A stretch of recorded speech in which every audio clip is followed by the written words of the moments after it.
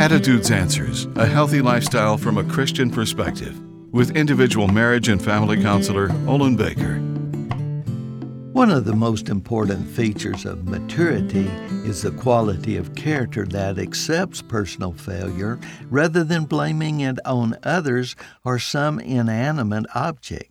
When a marriage fails, a predictable response is to blame a former spouse, relatives, or anyone who interfered with the peace and stability of the marriage.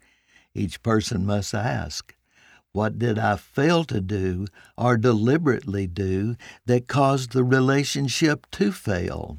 When Samson's marriage failed, his response was to seek revenge.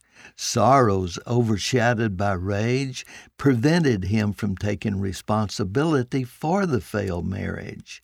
Passion for revenge and false pride concealed his immaturity. Getting even with those he blamed for his humiliation clearly defined his mental and spiritual state.